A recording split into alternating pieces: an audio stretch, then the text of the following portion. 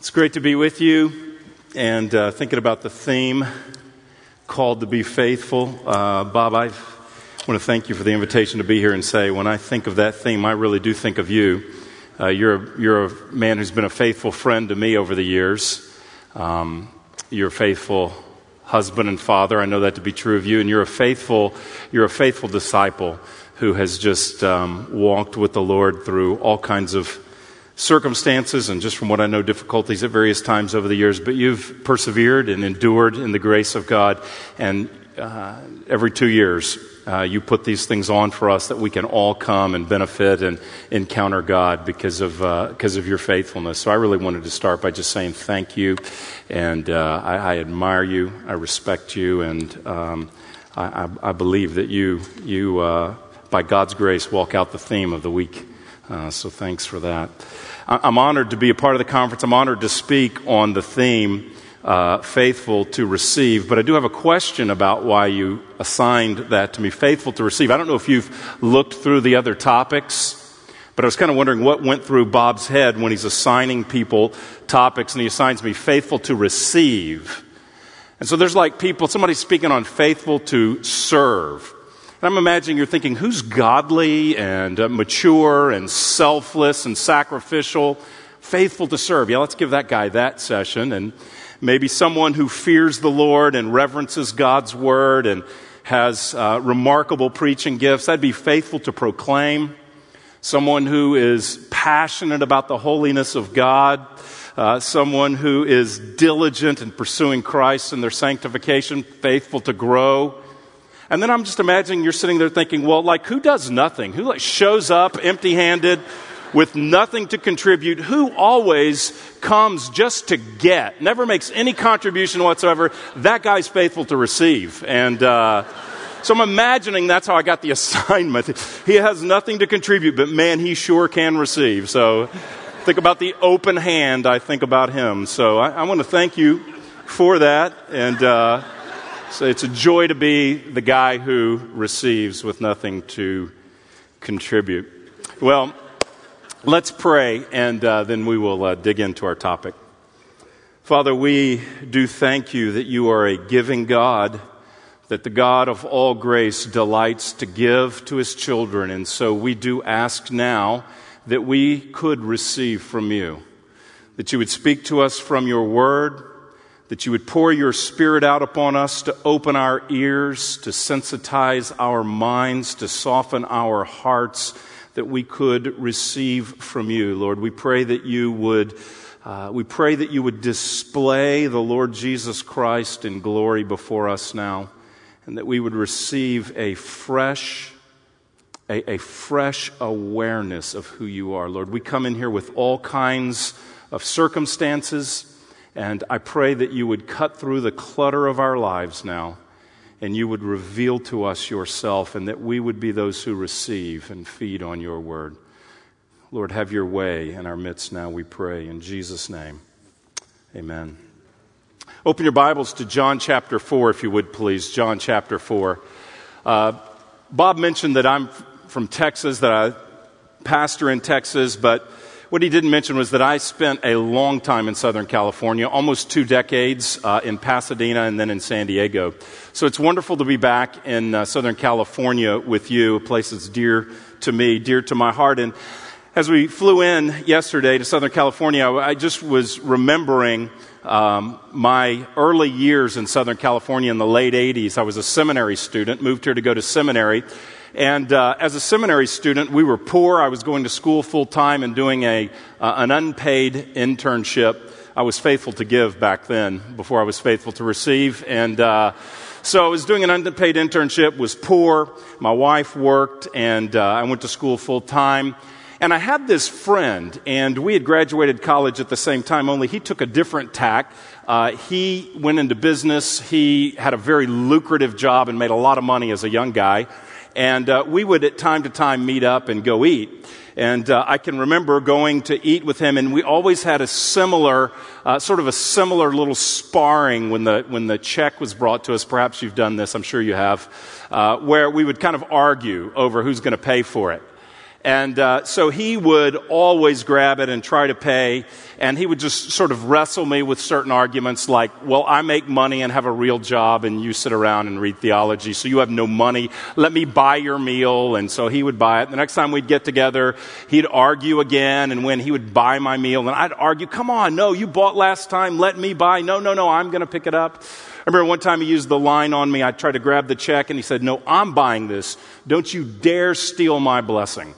It's my blessing to give, which is, I said, oh, well, I don't want to steal from a guy. Go ahead. And who am I to steal? So go on and on. So I remember one time we're eating after all of these series of meals that he's bought. And so check comes. I said, okay, it is my turn to buy this time. And he looked at me and he said, no, I'm going to buy. And he said, Craig, you can't even be a Christian if you can't receive a gift. I thought, whoa. Just wanted to buy a burrito, bro. And you're questioning the authenticity of my regeneration here. But as I thought, that had stuck with me over the years, and I thought what he said was profound beyond his intention, because he articulated the fundamental identity of a Christian. He pointed out the very DNA of a believer, and it is this: a Christian at the base level is one who receives. One who receives. A Christian is one who has received eternal life through the death and resurrection of Jesus. As a matter of fact, Christianity is a religion that is uniquely characterized by this notion that its adherents are primarily receivers from their God and not doers for their God. That is the core of our faith, that we come to faith through reception of a gift and not by performance of a deed or deeds. And while I'm sure we realize the fact that our conversion is based on receiving, I believe it's essential that we also realize that our ongoing growth as a believer is dependent on maintaining a posture of receiving. I mean, I wonder how many of us really understand and really think about what we've received from God. I wonder how much this idea actually shapes us. In an environment like this, where we are gathered to learn about how we can serve God's people as those who have the privilege to serve in corporate worship, as we are gathered to learn about how we can serve God's people and serve the Lord in worship, I believe it's important that we begin with focusing on our role as receivers before we move on to talk about our opportunities as doers.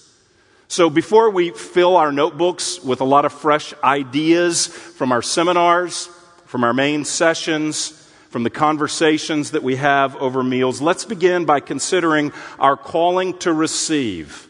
And let's see how this informs our calling to worship. What I'd like to do is look at a narrative passage from the ministry of Jesus, John 4. It's a familiar passage.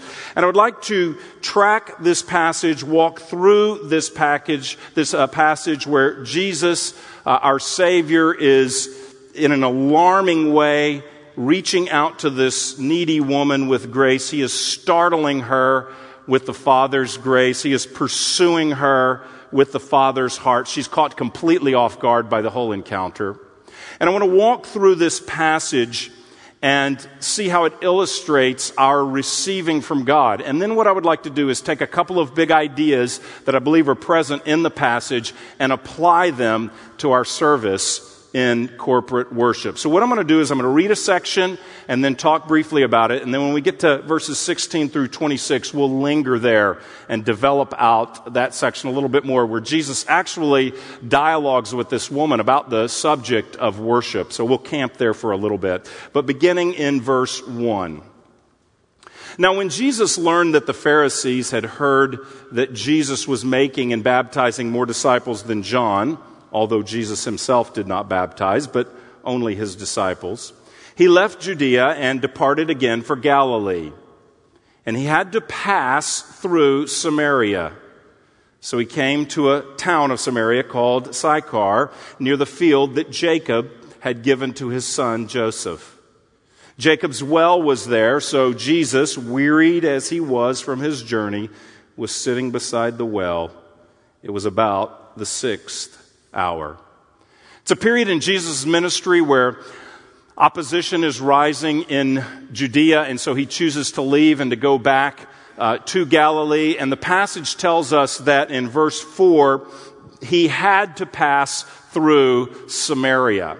Now, there were other ways to get back to Galilee, but he took a path, and actually it speaks as an imperative that he had to pass through Samaria. There were other ways to go around Samaria. As a matter of fact, the strictest Jew would circumvent Samaria, would go around, because the strictest Jew, a Pharisee, for instance, would not want to pass through Samaria and become unclean. Samaria was an unclean area, and so to do so would render oneself unclean. But Jesus, you see, is on a rescue mission. He has to pass through Samaria because he is on a mission sent from his Father. And God's plan includes pursuing a woman to become a worshiper of him. And in fact, to pursue an entire town to become worshipers of the Heavenly Father. And so he is compelled to pass through because of what is about to transpire in the meeting of this woman and the conversation that ensues. Look at verse 7. A woman from Samaria came to draw water. Jesus said to her, "Give me a drink," for his disciples had gone away into the city to buy food. The Samaritan woman said to him, "How is it that you, a Jew, ask for a drink from me, a woman of Samaria? For Jews have no dealings with Samaritans." Jesus answered her, "If you knew the gift of God and who it is that's saying to you, 'Give me a drink,' you would have asked him, and he would have given you living water." The woman said to him, "Sir, you have nothing to draw with, and the well is deep. Where do you get that living water? Are you greater than our father Jacob? He gave us the well and drank from it himself, as did his sons and livestock." Jesus said to her, "Everyone who drinks of this water will be thirsty again. But whoever drinks of the water that I will give him will never be thirsty again. The water that I will give him will become in him a spring of water welling up to eternal life." The woman said, "Sir, give me this water so that I will not be thirsty or have to come here to draw water." So Jesus begins a conversation. He's sitting at this well, Jacob's well. It's noon. It's the very middle of the day. And a woman comes up to draw water, and he takes the initiative and speaks to her. He says to her, "Give me a drink." And her response is one of astonishment. She is startled. She says, verse 9, "How is it that you, a Jew, ask for a drink from me, a woman of Samaria?" And then John parenthetically tells us, "For Jews have no dealings with Samaritans." The Jews looked down upon the Samaritans. The Jews despised the Samaritans because the Samaritans were kind of a half-breed, is the way they would have been viewed. They were half Jewish, half Gentile, because their forefathers, their Jewish forefathers, had intermarried historically with Gentiles. And so now they were mixed, and the Jews looked upon them as Gentiles. They looked upon them as unclean, and they opposed them. They were distinguished in their religion as well. You see, the Samaritans had a separate temple on Mount Gerizim, not on Mount Zion in Jerusalem. They had their own temple for worship. And the Samaritans, well, they had a different Bible. The Samaritans only read the first 5 books, the Pentateuch, the first 5 books of the Old Testament. So they were different than the Jews, and yet similar. They were worshipers of Yahweh, but they were different. They were not the same, and the Jews looked down upon them. And so she is saying, "How is it that you, a Jew, are interacting with me? I'm a Samaritan." More than that, "How is it that you are interacting with me, a woman of Samaria?" she says. For no polite, religious Jewish man would have had a one-on-one conversation with a woman as Jesus is doing. And so she is surprised by all of this. And there's something else that she's surprised by. Later on, she says that he asked for a drink, and she says, well, you have nothing to draw water with. Jesus has no container, and he is actually asking if he can drink from her container, which would have been unthinkable that he would render himself unclean, not only by being in Samaria, but by drinking after a Samaritan woman. And so there is social custom, there is religious propriety, and Jesus is cutting through all of it because he is on a mission to reach a woman. And so all of the human tradition and the human standards, he's going to bypass it out of mercy and out of love for her. And as we're about to find out, she is a needy, desperate outcast of a woman. And his mission will not be thwarted by human tradition. He's come to give himself to her as a Savior. In fact, he refers to himself as a gift. Look back at verse 10. If you knew the gift of God and who it is that is saying to you, give me a drink, you would have asked him, and he would have given you living water. Jesus has come to give to those who will receive. He is a gift of God. And he's saying, if you only knew who you were speaking with, if you only knew, you would have asked, and I would have given you living water. Now, she misunderstands. She thinks he's literally talking about water. Living water is moving water. It's a stream as opposed to stagnant well water. And so she thinks he's talking about, are you going to give me some kind of running water? That must be down below the well somehow. She says, look, you don't even have anything to draw with. Where is this living water? How can I find this living water? By the way, Jacob, our forefather, he drank this stagnant well water. It was good enough for him. She asked, are you greater than Jacob? Well, as a matter of fact, yes. He's the God of Jacob in the flesh, so he doesn't answer the question, but the correct answer is yes. I'm greater than Jacob. So she just doesn't understand what is going on. But what he's saying to her is, I'm speaking of a different kind of water, that if you drink this water, you will never thirst again. And she still misunderstands. For verse 15, she says, give me this water so that I won't be thirsty or have to come here to draw water. She's thinking, if you give me this water, I won't have to come here every day in the middle of the day, in the heat of the day to draw water. But he's talking about something else. He's saying that he's the gift of God who brings what? Well, he brings eternal life. The water that I will give, the gift gives to those who receive. The water that I will give, verse 14, will become in him a spring of water welling up to eternal life. He's come to bring the water of salvation to this woman, to quench her thirst, her deepest thirst, her spiritual thirst. He's come to a woman who is dry, a woman who is parched, a woman who is empty, and he's come to bring her living water, eternal life, salvation through himself. He is the gift. Verse 16. Jesus said to her, go call your husband and come here. The woman answered him, I have no husband. Jesus said to her, you are right in saying I have no husband, for you have had 5 husbands, and the one you now have is not your husband. What you have said is true. The woman said to him, Sir, I perceive that you are a prophet. Our fathers worshipped on this mountain, but you say that in Jerusalem is the place where people ought to worship. Jesus said to her, Woman, believe me, the hour is coming when neither on this mountain nor in Jerusalem will you worship the Father. You worship what you do not know. We worship what we know. For salvation is from the Jews. But the hour is coming and is now here when the true worshipers will worship the Father in spirit and truth. For the Father is seeking such people to worship him. God is spirit, and those who worship him must worship in spirit and truth. The woman said to him, I know that Messiah is coming, he who is called Christ. When he comes, he will tell us all things. Jesus said to her, I who speak to you am he. After the confusion over the water incident, the living water incident, he then, out of love, penetrates her heart, and he reveals that he knows that she is a woman who has had 5 husbands and is currently cohabitating with a man outside of marriage.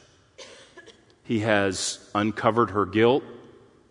He has uncovered her shame. He has exposed her heart. She's a broken woman. We can know just by this brief description that her life has been a series of relationships. Her life has been one collapsed relationship after another. And given her lifestyle, she would have been an outcast in this culture. It is perhaps why she's drawing water in the middle of the day at noon. People drew water in the morning, and people drew water in the evening at the cool of day, but she's out there by herself drawing water, perhaps to avoid the derisive remarks of those who look down upon her, the condescending glares and stares that she would receive for the kind of person she was. Yet that's the exact person that Jesus runs to, the exact person that he is looking for, and she is stunned by his revelation. How could he know this about her? And she says, "Sir, I perceive you are a prophet. You are not just a stranger at a well. You're someone who knows things that nobody could know.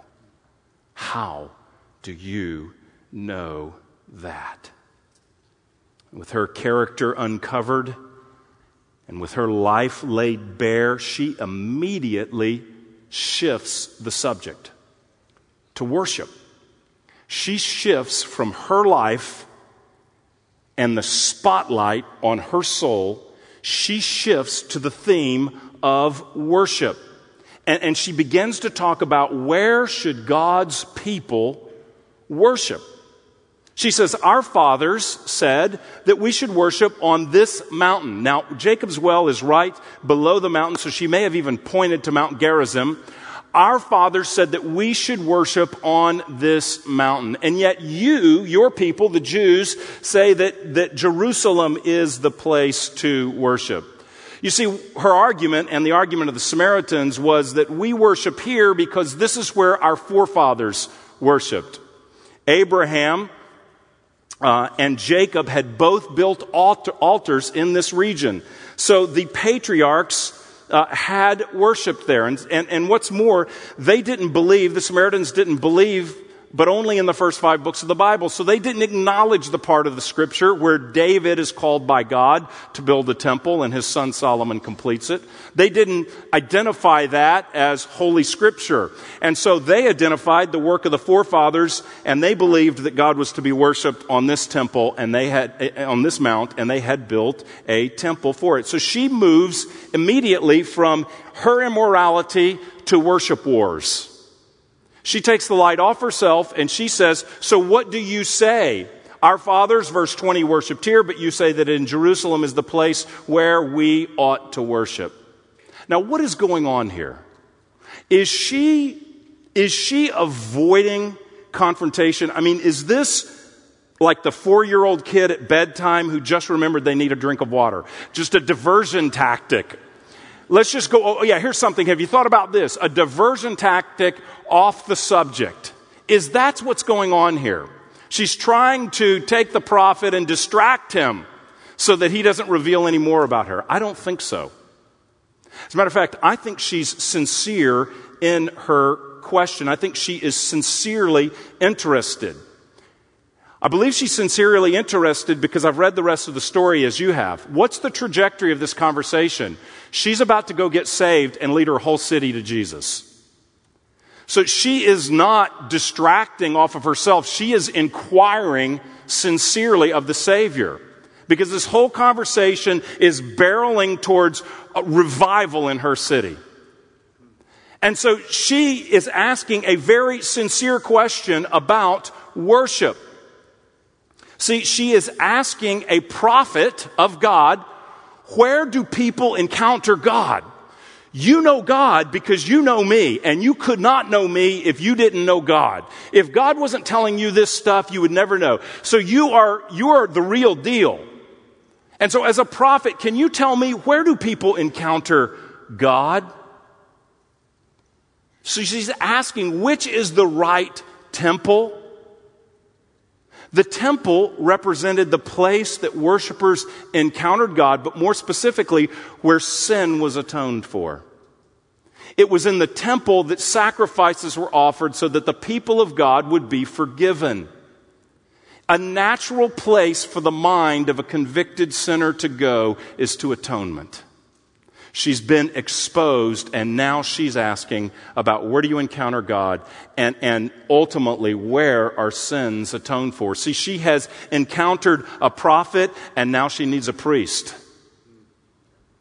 She's encountered a prophet, and now she is aware of her need afresh of atonement. Her exposure causes her to ask about the appropriate place to worship God. Is it Mount Gerizim?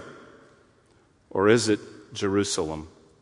Look at verse 21. Jesus said to her, "Woman, believe me, the hour is coming when neither on this mountain nor in Jerusalem will you worship the Father."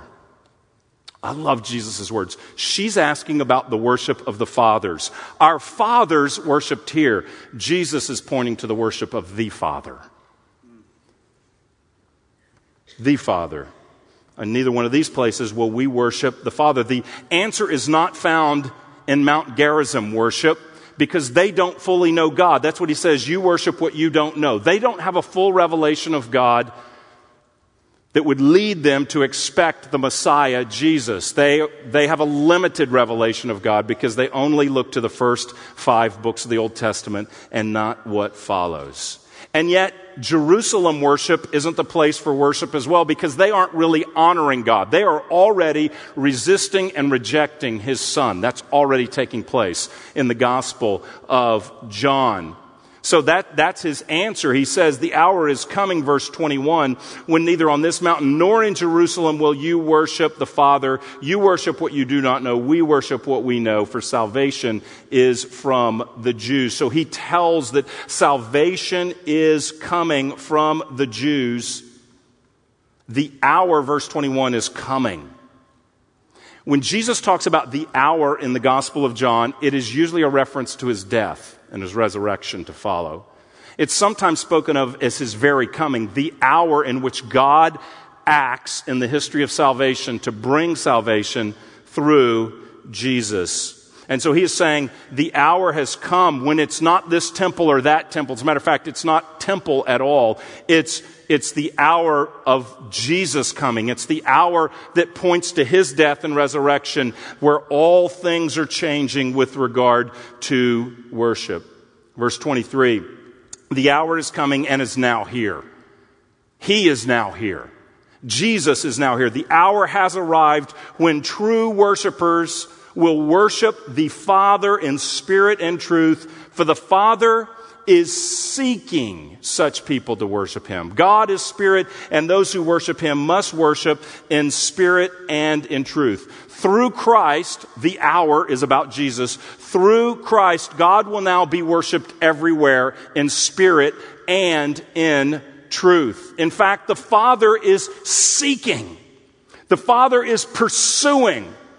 The Father is looking for people to worship in this way. That's why the whole conversation is taking place. This whole conversation, this whole event is a prime example. It's evidence that God the Father is pursuing worshipers, and he's pursuing this woman as a worshiper right now. Jesus had to pass through Samaria because the Father was seeking her and her town. He's seeking her. He reveals her need. He reveals himself as the gift of God who gives eternal life. He reveals himself as the one who is the living water. He's revealing himself. He came to reveal the Father, who is not looking for worship in a temple. A chapter earlier, 2 chapters earlier rather, in chapter 2, Jesus has already told the Jews that he is the new temple.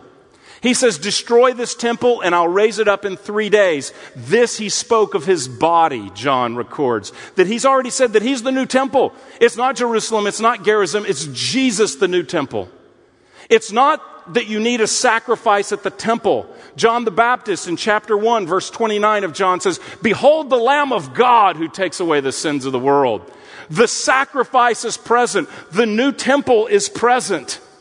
It's not here or there. It's through Jesus that we worship. The Father is seeking people who will worship in the new temple, through the new temple, by way of the new sacrifice, once and for all, Jesus Christ, and will respond in spirit and in truth. He's not seeking temple worshipers. He's seeking spirit and truth worshipers. And he's seeking worship from this pitiable woman who does not worship in truth. She does not worship in truth, but now truth incarnate stands in front of her. The one who is the way, the truth, and the life. Truth is on her doorstep. Truth is at the well. Truth is the gift of God, representing the Father who is pursuing her. It's a wonderful narrative of God going after sinners. He is the truth she must worship. It's not about location, but it's about truth, and it's about worship from the Spirit. Worship that is internal. Not worship, she's concerned about location. That's an external concern.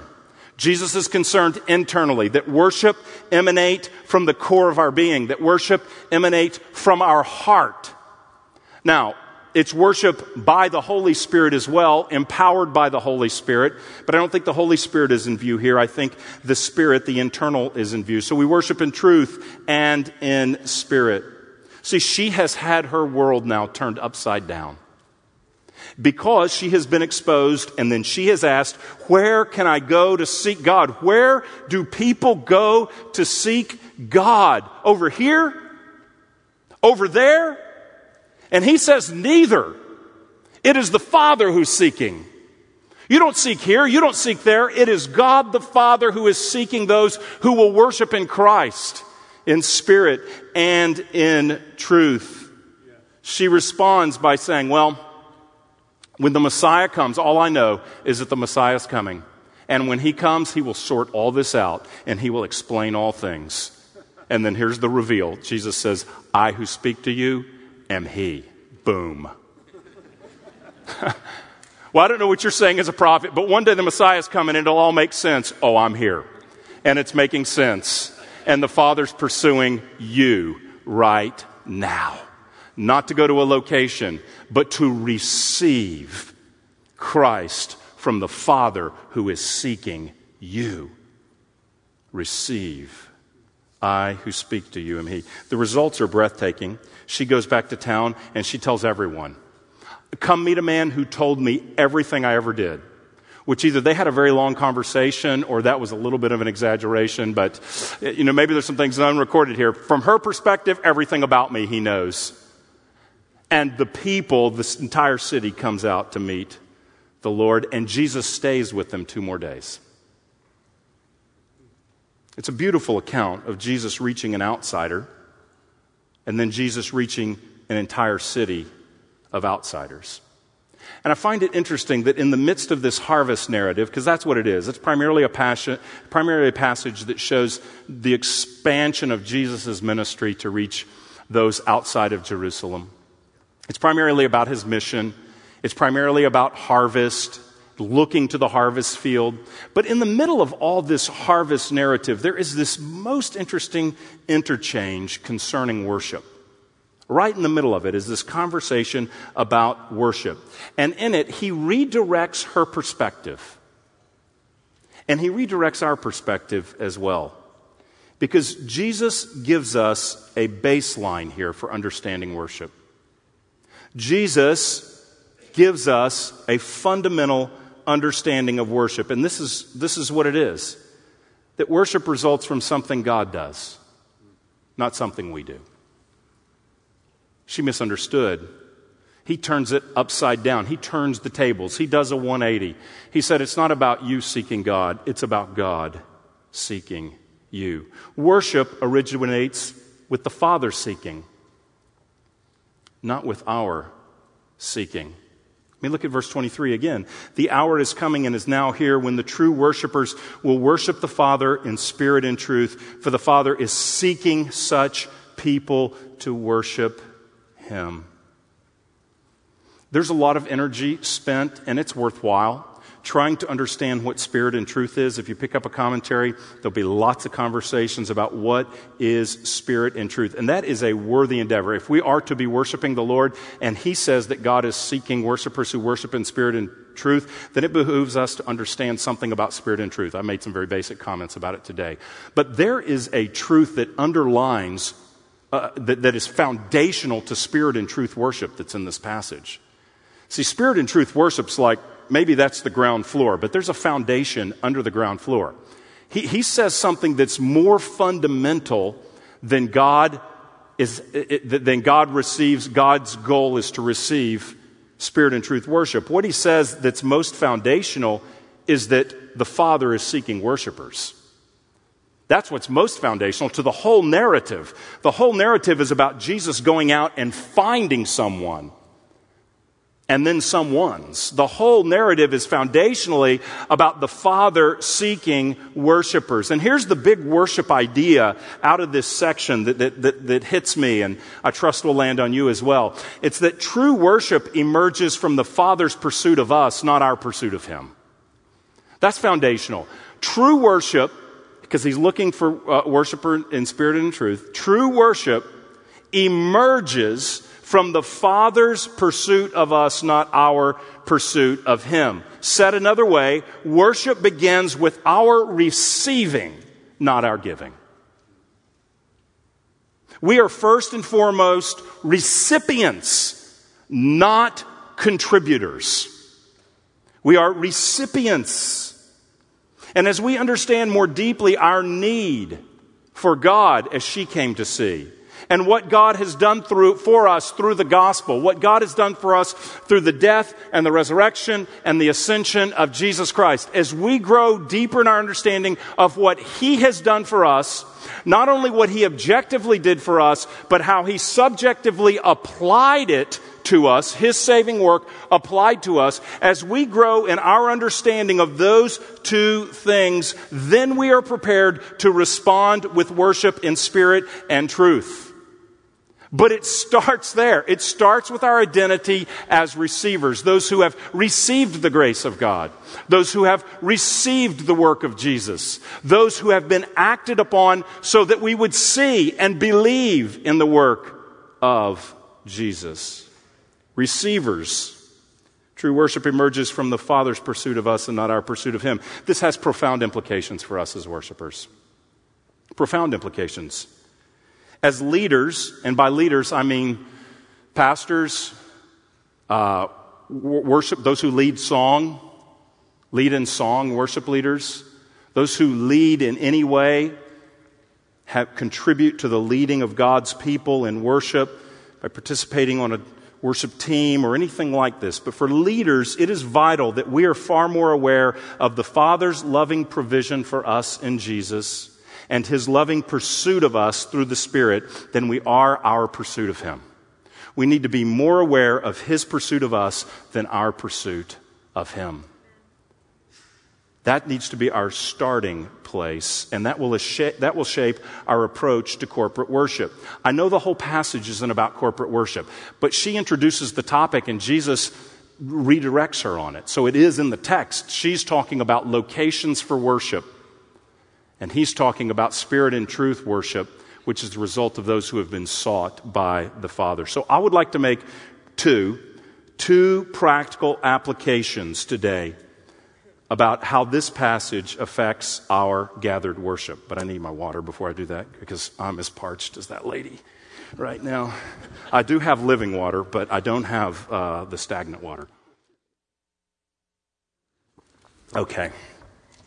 Here is, as you lead and think about this truth, that true worship emerges from the Father's pursuit of us and not our pursuit of Him. Here's two ideas for you that I think are reflective from this text. Number one, concentrate on receiving and you'll magnify grace. Concentrate on receiving and you will magnify grace.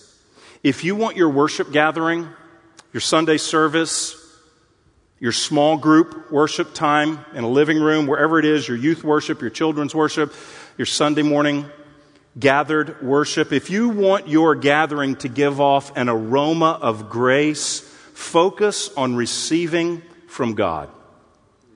Have you noticed when you enter into someone's home that there's usually an aroma in the home?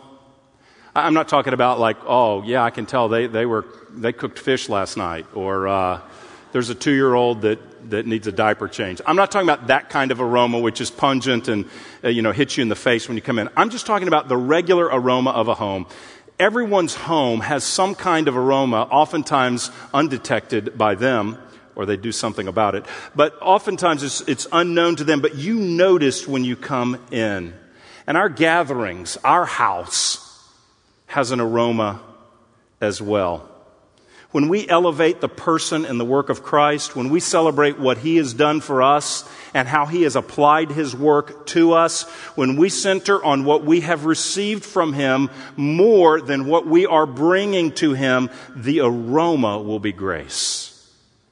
Because the spotlight will be upon Him and His work and not us and our work. The Samaritan woman cannot contain her astonishment at what she has received from Jesus. She runs and tells what Jesus did. Note, she is celebrating what He did, not how she responded. Look at verse 28. So the woman left her water jar and went away into town and said to people, "Come see a man who told me all that I ever did. Can this be the Christ?" Verse 39. Many Samaritans from that town believed in Him because of the woman's testimony. "He told me everything that I ever did." Now, I know this is a testimony. I know she's evangelizing, but this is worship. This is the language of worship. It is declaration of what Christ has done. And what captures her heart, what animates her speech, what has altered her reality, what astonishes her most, is not that she responded to Jesus. It's that Jesus came seeking her on behalf of the Father. And she runs and tells everyone. This is true for us as well. When we give attention to what we have received, here will be the result. Overjoyed. Amen. Overjoyed. Humbled. We will be humbled when we think about what we have received, because we have nothing to be puffed up about. If it's not about my contribution, if true worship emerges from the Father's pursuit of me in Christ by the power of the Spirit, then what do I have to be proud of in me? This is a humbling truth. It causes us to be grateful. This is a grateful lady. She's going out and telling everyone. Can you believe the outcast, the one who was rejected, has now been welcomed by the Father? Her story is your story and my story. We have been welcomed by the Father. Jesus has come looking for us. We were an outcast. We were separated from His holiness. We didn't deserve anything, and yet He came looking for us. And now, once we concentrate on what He has done and what we have received in Him, we will want to declare it, and we will want to respond in spirit and truth worship. I don't know about you, but it's my experience. I don't lead music, but I'm a pastor, so I'm involved in worship planning and leadership. It is easy for me to lose the sense of wonder of what we've received. It's just easy. We can slide into a rut of just running through the motions of pulling off a meeting, just doing the same thing again, and lose our awe, lose our wonder. We forget how real Jesus is. We forget what He's really done for us. We forget that moment when she said, "I perceive you're a prophet," when she's laid bare and she says, "Before the holy God of the universe, you see me as I am. You know my shame. You know the embarrassing details of my rebellion. You know my heartache." The prophet comes and reveals that to her. That is fresh to her, and yet he doesn't reject her. He brings her to the Father. See, we can lose the wonder of what He's done for us. We can forget who we are and who we were and who He is and how real He is. And when we forget that, we suffer a diminished awe. This woman has a lively awe. because she knows who she is and she knows who he is, and she is blown away that he has reached her and that she has received from him. Every now and then I have a moment where I'm just startled into the reality of how real God is and his presence among us. How the stuff we're singing about is real. The stuff we're preaching about is real. This last Easter Sunday, I was at the end of the message, and I was trying to drive it home. I knew there was a lot of guests there, and so I was trying to drive home the reality of it. The point I was trying to make was that because Jesus has been resurrected from the dead, those who believe in him will be resurrected as well. 1 Corinthians 15. And so I was making this point in the sermon where I said, I don't know what your background is, I don't know your circumstances, but I do know this about you. You will die. It's a little more dramatic than that even. You will die. Now, it wasn't that very moment, but just a few moments. So it wasn't like I pointed and what's about to happen, what I'm going to tell you happened. It wasn't like I pointed and it happened like that, like lightning from my finger. But it was just a moment later, a guy stands up. And he's leaning over the row in front of him. I'm going, what is going on? You will die. And then the guy leans up. There's a guy passes out and falls to the ground, apparently having a heart attack. He is having chest pain. He's having shooting pain down his arm. He's cold and clammy. People are moving chairs. People are gathering around him. The sermon's still going on. So I come down. This guy is on the ground. I know him. He's a Christian man. And he's saying, Jesus. I'm thinking he is seeing the Lord, and he is dying right now. And so someone yells, call 911. And so someone calls 911, and we start praying, and then we dismiss people, and so he can have privacy. The ambulance comes in. They take him. The story's very good. He goes to the hospital. He stays in the hospital for 3 days. They run tests on him for 3 days. They do not know what happened. I followed the ambulance. I got to the hospital. I was there with him. He said, oh, man, I really didn't want to be the sermon illustration. The guy who died when you said that. Like, whoa. How do you think everybody in the room was thinking about the shortness of life at that moment and the reality of God? It was a moment where everybody said, this is real. This isn't about let's sing a nice Easter song and we got a little egg hunt for everybody, the kids afterwards. I'm fine with egg hunts. But it wasn't like we got an Easter egg hunt and, oh, I like your Easter hat and that's a cool outfit you've got there. And what are you having for lunch? It was you will die, you will face him, and apart from Christ, you will be separated from him for eternity. But in Christ, you will experience the presence of God for eternity. It was that kind of a moment. And I stood back and I thought, how rare, I don't want that kind of experience in the service, but how rare is it that I'm just struck to the core and everybody is, surely God is in this place. This stuff's real. This truth is real. See, we lose our sense of awe so easily when we forget what we have received. As you prepare and plan for corporate worship, you should begin by thinking about your receiving and not your responding. As you prepare for corporate worship, you should begin by contemplating your receiving and not your responding. Before we get to considering a worship theme, before we get to selecting songs, before we get to thinking through arrangements, before we get to planning transitions, writing exhortations, selecting scripture for scripture readings, before we get to preparing to lead in prayer, before we get to writing a sermon, we should personally interact with the Father and contemplate what He has done for us. Listen, your primary identity is not leader, it's not singer, it's not musician, it's not tech guy, it's not pastor, it's receiver. Your primary identity is recipient of grace, overwhelmed by undeserved mercy, sought by God the Father Himself. That is your identity. May we be receivers whose hearts overflow with worship because of what God the Father has done for us in Christ. I read this quote from Charles Spurgeon. He's a 19th century British pastor. He gives a description of just coming to a reality of what God had done for him and how it changed his life. I give this meditation as just an example. He says, when I was coming to Christ, I thought I was doing it all myself. And though I sought the Lord earnestly, I had no idea the Lord was seeking me. I do not think the young convert is at first aware of this. One weeknight when I was sitting in the house of God, the thought struck me, how did you come to be a Christian? I sought the Lord. How did you come to seek the Lord? The truth flashed across my mind in a moment. I should not have sought him unless there had been some previous influence in my mind to make me seek him. I prayed, I thought. But then I asked, how did I come to pray? I was indeed induced to pray by reading the Scriptures. But how did I come to read the Scriptures? I did read them, but what led me to do so? And then in a moment, I saw that God was at the bottom of it all. That he was the author of my faith. And so the whole doctrine of grace opened up to me, and from that doctrine I have not departed to this day. I desire to make this my constant confession. I ascribe my change wholly to God. It's that kind of meditation on what he has done, and in that case, in Spurgeon's illustration, how he has applied it to me. It's that brings about wonder. Concentrate on receiving and you'll magnify grace, because this is all what he has done for us.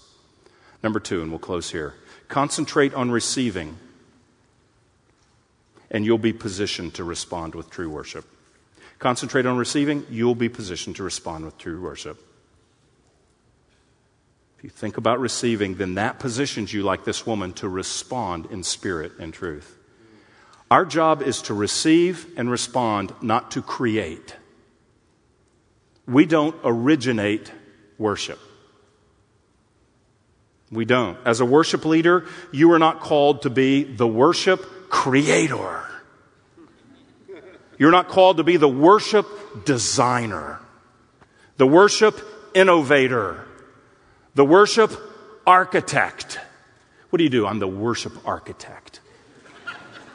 The worship producer, the worship entrepreneur, the worship engineer, the worship visionary, the worship pioneer. No, you are called to be a faithful receiver of biblical revelation and a faithful responder in spirit and truth. Because that is what the Father is seeking. He's not looking to us to create worship. He's looking for us to receive and respond. We don't originate worship, therefore we shouldn't seek to be original in worship. There are no bonus points for originality in worship. Dudes get killed in the Bible for originality in worship. Now, I'm not saying that we shouldn't be creative in our expression musically. I'm not saying that we should not be creative. I'm just saying that we should not be original. I'm not advocating being stale. I'm not advocating being lifeless. But listen, freshness in worship is not driven by human creativity. Freshness in worship is driven by a divine revelation so that we see through the Scripture afresh who Jesus is and what Jesus has done. And we respond to what he has done for us. Freshness in worship comes from fresh glimpses of the person and work of Christ revealed through the Scripture. Not because you got awesome guitar tone. I'm thankful for guitar tone. That's not what's going to usher the creative expression, your originality. It's what he has done for us. Listen, leading worship is a stewardship. Leading worship is a stewardship. A steward cares for something entrusted to him by an owner. If you're a worship leader, it's a stewardship. What does that mean? It's God's thing. It's not yours.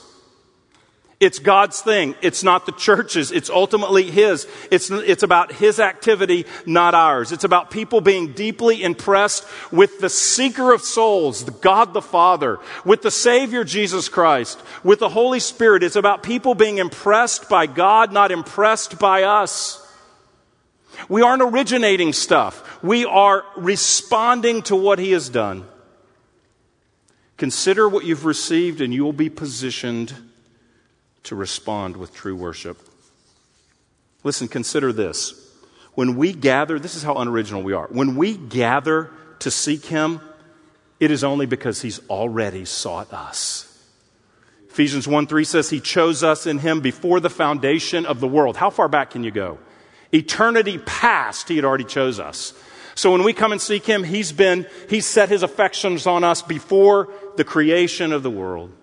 Before we ever pray a prayer in our gathering, Jesus is already interceding for us.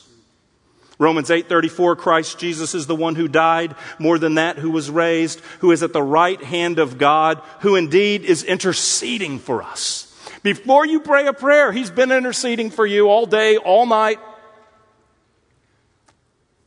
Before we gather and ever sing a note, he's already singing over us. Zephaniah 3:17, the Lord your God is in your midst. He will exult over you with loud singing. Before we even sing, he's already been singing. We only sing because he is singing. We only pray because he's already interceding. We only seek because he's already sought us. Before we even extend a welcome to our church, before we even extend a welcome, we have already been welcomed in Christ.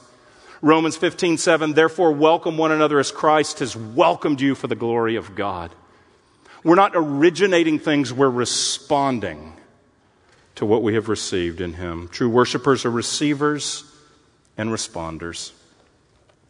Receive and then respond. Grace requires that we receive before we respond, and that we primarily identify ourselves as receivers. This elevates God and not us. It guards us from pride. What is it that Paul wrote to the proud Corinthians? He said, who sees anything different in you? What do you have that you did not receive? And if you received it, why do you boast as if you did not receive it? When we are faithful to receive, we will magnify grace, and we will be positioned to worship in spirit and truth. And ultimately, we will encounter God. That's why we're here, is to encounter the living God. And we encounter him when we realize he has sought us, when we realize what he has done for us, and we respond in spirit and truth. That is why we were created. I pray this truth will direct our hearts as we navigate the conference over the next couple of days. There will be plenty to respond to, but let's ensure that we are posturing ourselves to receive, to meditate, to contemplate, and to enjoy him and his work. He is at work. He is at work.